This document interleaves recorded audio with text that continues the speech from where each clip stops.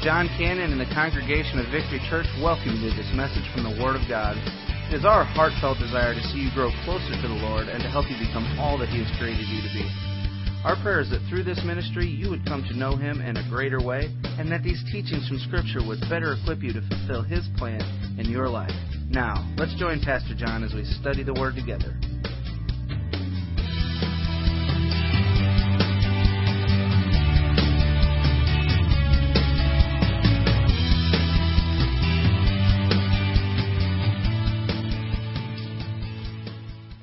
I want you to take your Bibles, if you will, please. And as I mentioned earlier, every fifth Sunday we have an observed communion. And typically we dismiss our children to children's church, but we're going to keep them in here today on the fifth Sunday. So I want you to look, if you will, in your Bibles in 1 Corinthians chapter number 11, in verse 23 and following. I told them earlier I'm not really preaching. But I don't know that I can really get by without doing something. And so I want to share a little bit of God's Word with you around the subject of what we're going to be partaking of this morning. What a blessing. What a tremendous blessing it is for us as a body of believers to be able to come together and remember the Lord Jesus Christ and Him suffering on the cross and the blood that was shed and for the sins of the entire world and my sins in particular and your sins in particular. Christ died for that. But I think in order to understand and not maybe possibly forfeit the blessing, I think there's some things we need to understand. Actually, about 3 or 4 things that we must do in order for the Lord's Supper, the communion, to be a blessing to us. In 1 Corinthians chapter number 11 and verse number 23, this is the Apostle Paul writing to the church at Corinth. He's writing to a local church, a body of believers that have assembled together, just as we are today. And he says this in verse 23, "For I received from the Lord what I also passed on to you. On the night that He was betrayed, the Lord Jesus took bread, and He gave thanks, and He broke it, and He said, 'This is my body, which is for you. Do this in remembrance of me.' And in the same way, He also took the cup after supper and said, 'This cup is the new covenant in my blood. Do this as often as you drink it in remembrance of me. For as often as you eat the bread and drink the cup, you proclaim the Lord's death until He comes.'" Verse 27, "Therefore, whoever eats the bread or drinks the cup of the Lord in an unworthy way will be guilty of sin against the body and the blood of the Lord. So a man should examine himself, and in this way he should eat of the bread and drink of the cup. For whoever eats and drinks without recognizing the body eats and drinks judgment on himself." And then he explains in verse 30, "This is why many are sick and ill among you, and many have fallen asleep." That phrase means that many have died. In verse 31, "And if we properly evaluate ourselves, we would not be judged. But when we are judged, we are disciplined by the Lord, so that we may not be condemned with the world. Therefore, my brothers, when you come together to eat, wait for one another." May God add His blessings to the reading of His Word this morning. I want to share with you about 3 or 4 things real quickly before we serve communion this morning, about how partaking of communion can be a tremendous blessing in our life. Whenever we practice communion, partake of communion, there's a few things I want you to remember. If you want to take some notes, jot a few things down. I want you to jot down these short phrases. Number 1, we must look back. I want you to look, if you will, in verse 23 through 26a. The Apostle Paul's telling the church at Corinth, "For I received a message. I received a pattern. I received a procedure from the Lord. I received this from the Lord, and I'm passing it on to you." Look what he says in verse 24. That after He gave thanks, He broke the bread, and He broke it and said, "This is my body, which is for you. Do this in remembrance of me." And then in the same way, in verse 25, He took the cup, and after supper He said, "This cup is the new covenant in my blood." Key phrase, "Do this in remembrance of me." So whenever we come together as a body of believers and we observe communion, the Lord's Supper, the very first thing that we should do is look back. And we're not looking back to yesterday or last year or last month or the last generation. We're looking all the way back to the cross at Calvary. We're looking all the way back to the body of our Lord Savior that was broken for the sins of the world. We're looking all the way back to the cross where the blood of our Lord and Savior was shed for the sins of the world. So whenever we come together to observe communion, church, I want you to realize that what we are partaking of is symbolic of the body of Christ that was broken and the blood that was shed for the remission of sin. The Bible says, without the shedding of blood, there is no remission. Guys, I tell you can't get saved, you can't be born again, you can't get to heaven just by trying to be a good person. You can't do all of that just by being a church member, not even simply by being baptized or taking communion. You must be born again and washed in the blood of our Lord and Savior Jesus Christ that He shed on Calvary. And the church should say, amen right there, huh? It's a look back. And whenever we gather together, we're looking back to the cross and we're remembering who paid the high price for our sin, who purchased us. We're not our own. We've been purchased. We've been bought. We've been redeemed by the blood of the Lamb. That's why we can gather together. And that's why we can lift up holy hands and lift up our hearts and our voices and sing, "Worthy is the Lamb," because He's the one that paid the supreme sacrifice. So for communion to be a blessing, we must look back to the cross. But that's not all. I think also, according to the latter part of verse number 26, we must look ahead. Look what it says in verse 26. For as often as you eat the bread and drink the cup, you proclaim the Lord's death. That's looking back. For how long? Until He comes. Church, I got a question for you. How long are we to be observing communion? Until He comes. Hello? You know what that's teaching us every time we gather together as a body of believers? Yes, we're looking back to the cross, but that's not it, guys. I mean, that's not the conclusion of the whole story. You see, we're to look ahead. Yes, we look back, but we also look ahead.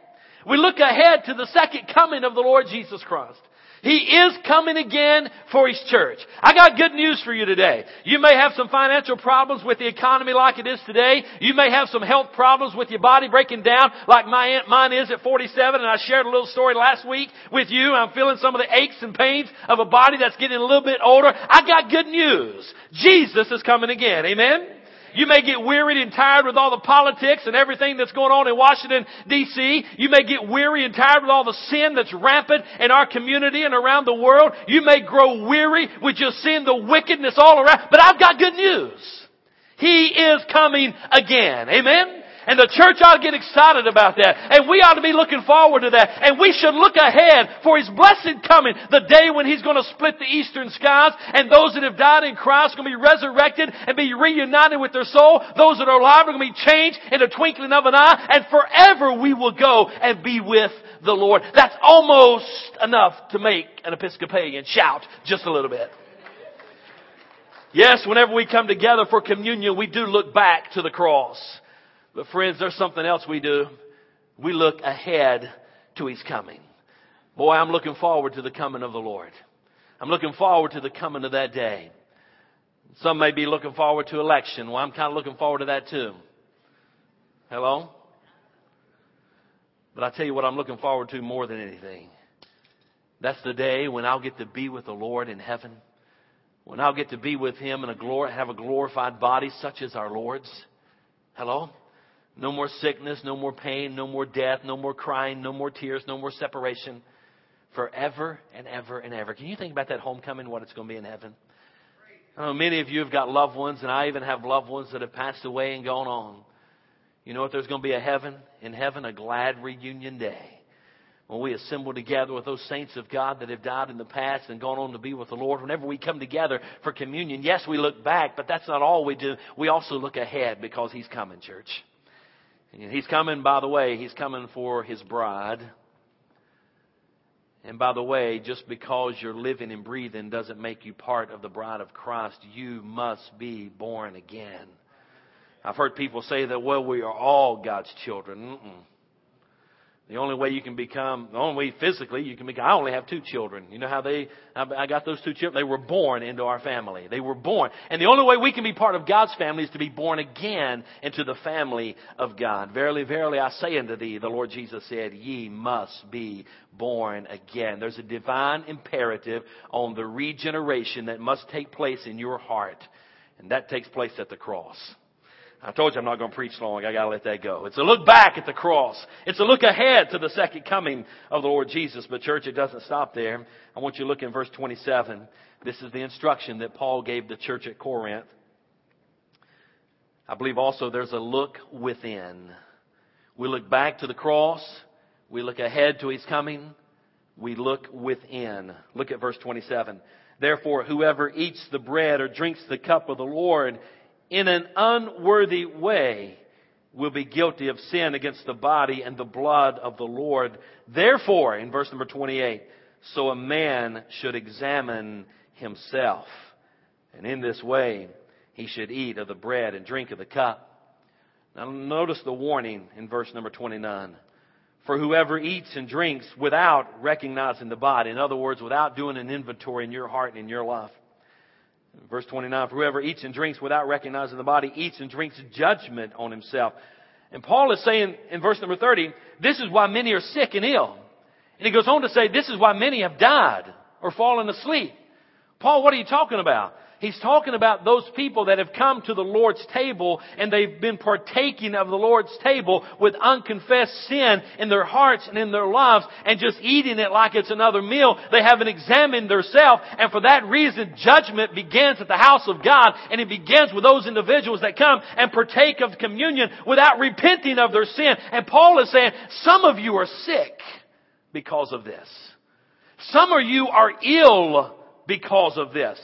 Some of you, or some of them, have even died because of this. Guys, let me tell you something. I don't believe I would do justice to the Word of God if I allowed you to come to the table half-heartedly. We must have a divine reverence for the Word of God. We must have a divine reverence for the sacraments of God, for the ordinance of God, for the communion that we take when we eat His body, or we eat the bread, which is a symbol of His body, and we drink the juice, which is symbolic of His blood. We must first of all look within. Yes, we look back. And yes, we look ahead. But we must also look within. You see, I'm pretty passionate about this, because on November the 11th in 1977, as a 13-year-old boy, this is how I got saved. I heard the message preached by my youth pastor, and there were several hundred in our youth group. And we were gathered together on a Sunday evening worship service just for the teenagers. And our youth pastor served communion to us. And he made us search our hearts, and he preached this message with power and conviction. And I realized then that as a 13-year-old boy, I'd spent all Sunday afternoon in the front lawn of our church playing football with the guys. The girls were gathered in the gym, and they were playing volleyball and singing different songs. And the guys were all out front, and we were playing football. But you know what? I never saw myself separate from the youth group. I never saw myself separated from those teenagers. One of my best friends was the pastor's son. His name is Chris Folk.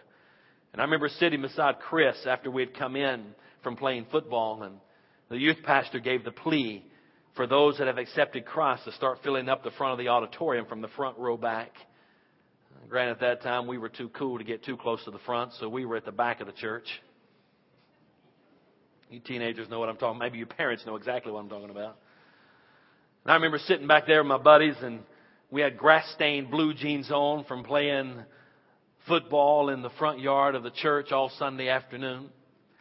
There was a little burger hut, and that was the name of it, down beside the church. And I remember after playing football, we all went down there and got us a burger and a soda, and then we went back to youth group. And they're sitting in church in my grass-stained blue jeans in the back row by my best friend and my buddies. I saw them one at a time get up and go to the front. At that time, I'm looking within. And I realized for the very first time that there was something different between me and my buddies in the youth group.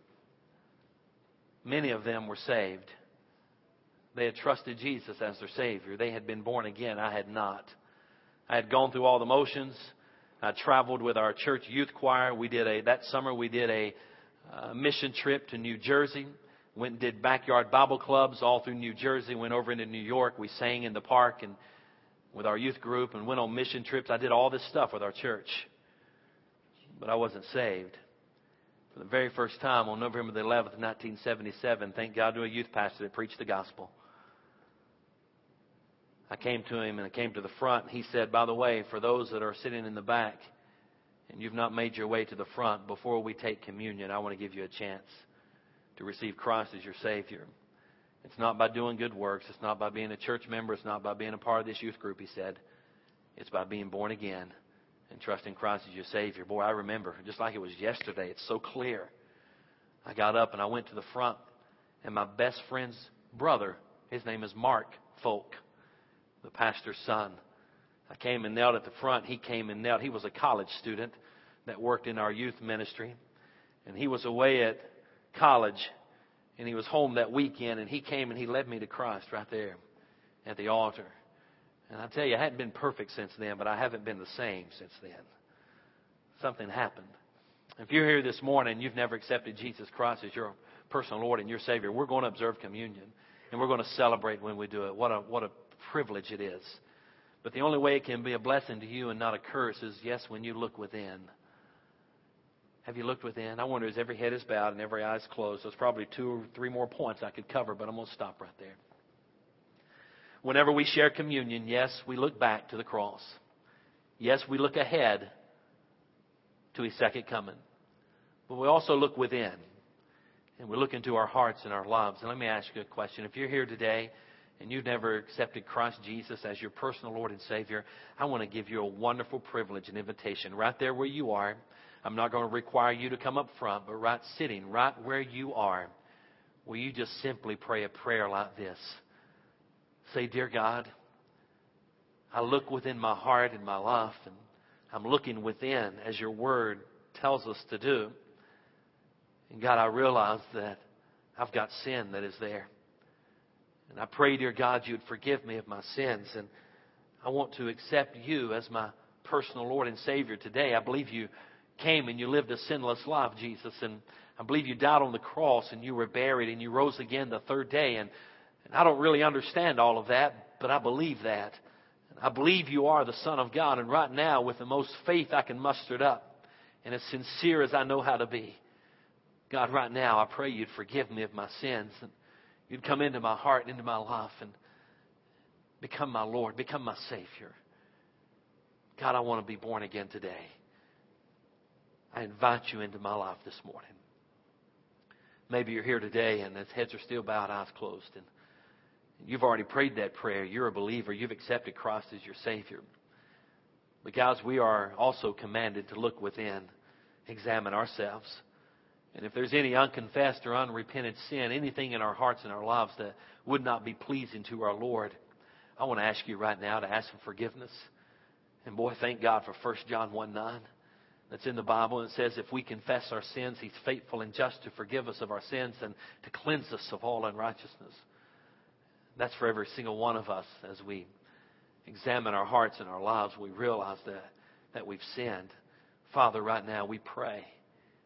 And we ask you, God, to forgive us, to cleanse us, search our hearts, oh God. If there's anything in our lives that's not pleasing unto you, I pray right now that you would do something that's really not popular in our world today. God, you'd convict us. Convict us and draw us to you. Cleanse our hearts, oh God. Forgive us of our sins. In Jesus' name we pray. Amen. I'm going to ask our deacons, if they will, please, to come to the table and prepare the table. And typically we do this many different ways. Today we're going to serve you. I told our men this morning, I just think it's appropriate today to serve you. Sometimes we have you get up and come around the table as families, but today just sit there and we will serve you.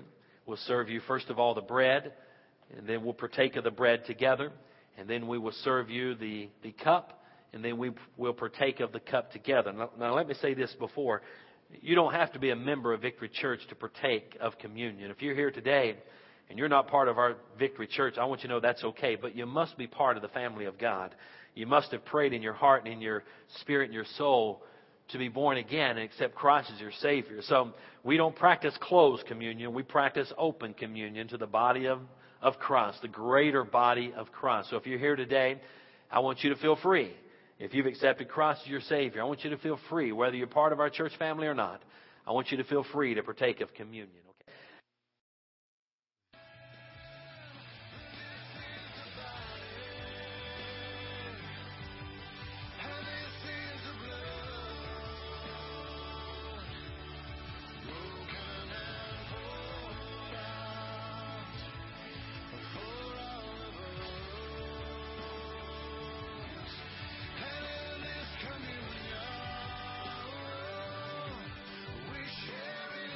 Can you imagine, if you will,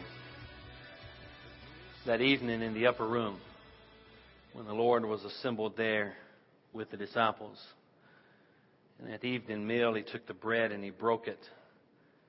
And He said, "This is my body, which is broken for you." And He blessed it. And He said, "When you eat of it, remember me." So church, today as we partake of the element of the bread, let's remember the body of our Lord and Savior Jesus Christ that was broken for the sins of the world. Let's eat.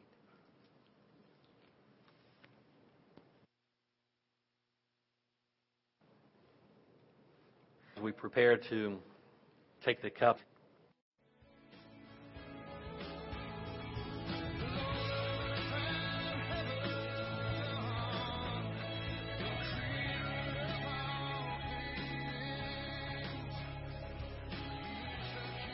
the Word of God says, in the same way, He also took the cup, and after supper He said, "This cup is the new covenant in my blood. Do this as oft as you drink it in remembrance of me." So may we drink the cup today in remembrance of the blood of our Lord and Savior that was shed for the sins of the world. And all God's people said, amen.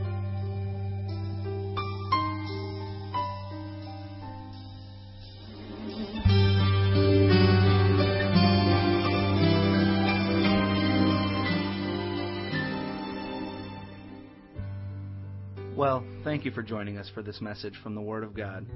We know that the truth you have just heard will change your life if you believe it and intentionally apply it. If you need someone to pray with, or maybe you just want someone to talk to, please call us at 618-622-9360. That's 618-622-9360. Or you can email us at victory@victorychurchonline.net. That's victory@victorychurchonline.net. If you're interested in obtaining more teaching materials, or if you'd like to partner with us in this ministry, please contact us. You can call, email, or send a request to 715 Lake Point Center, Suite 109 in O'Fallon, Illinois. Or come check us out on the web at www.victorychurchonline.net. And again, we thank you and are glad you could join us.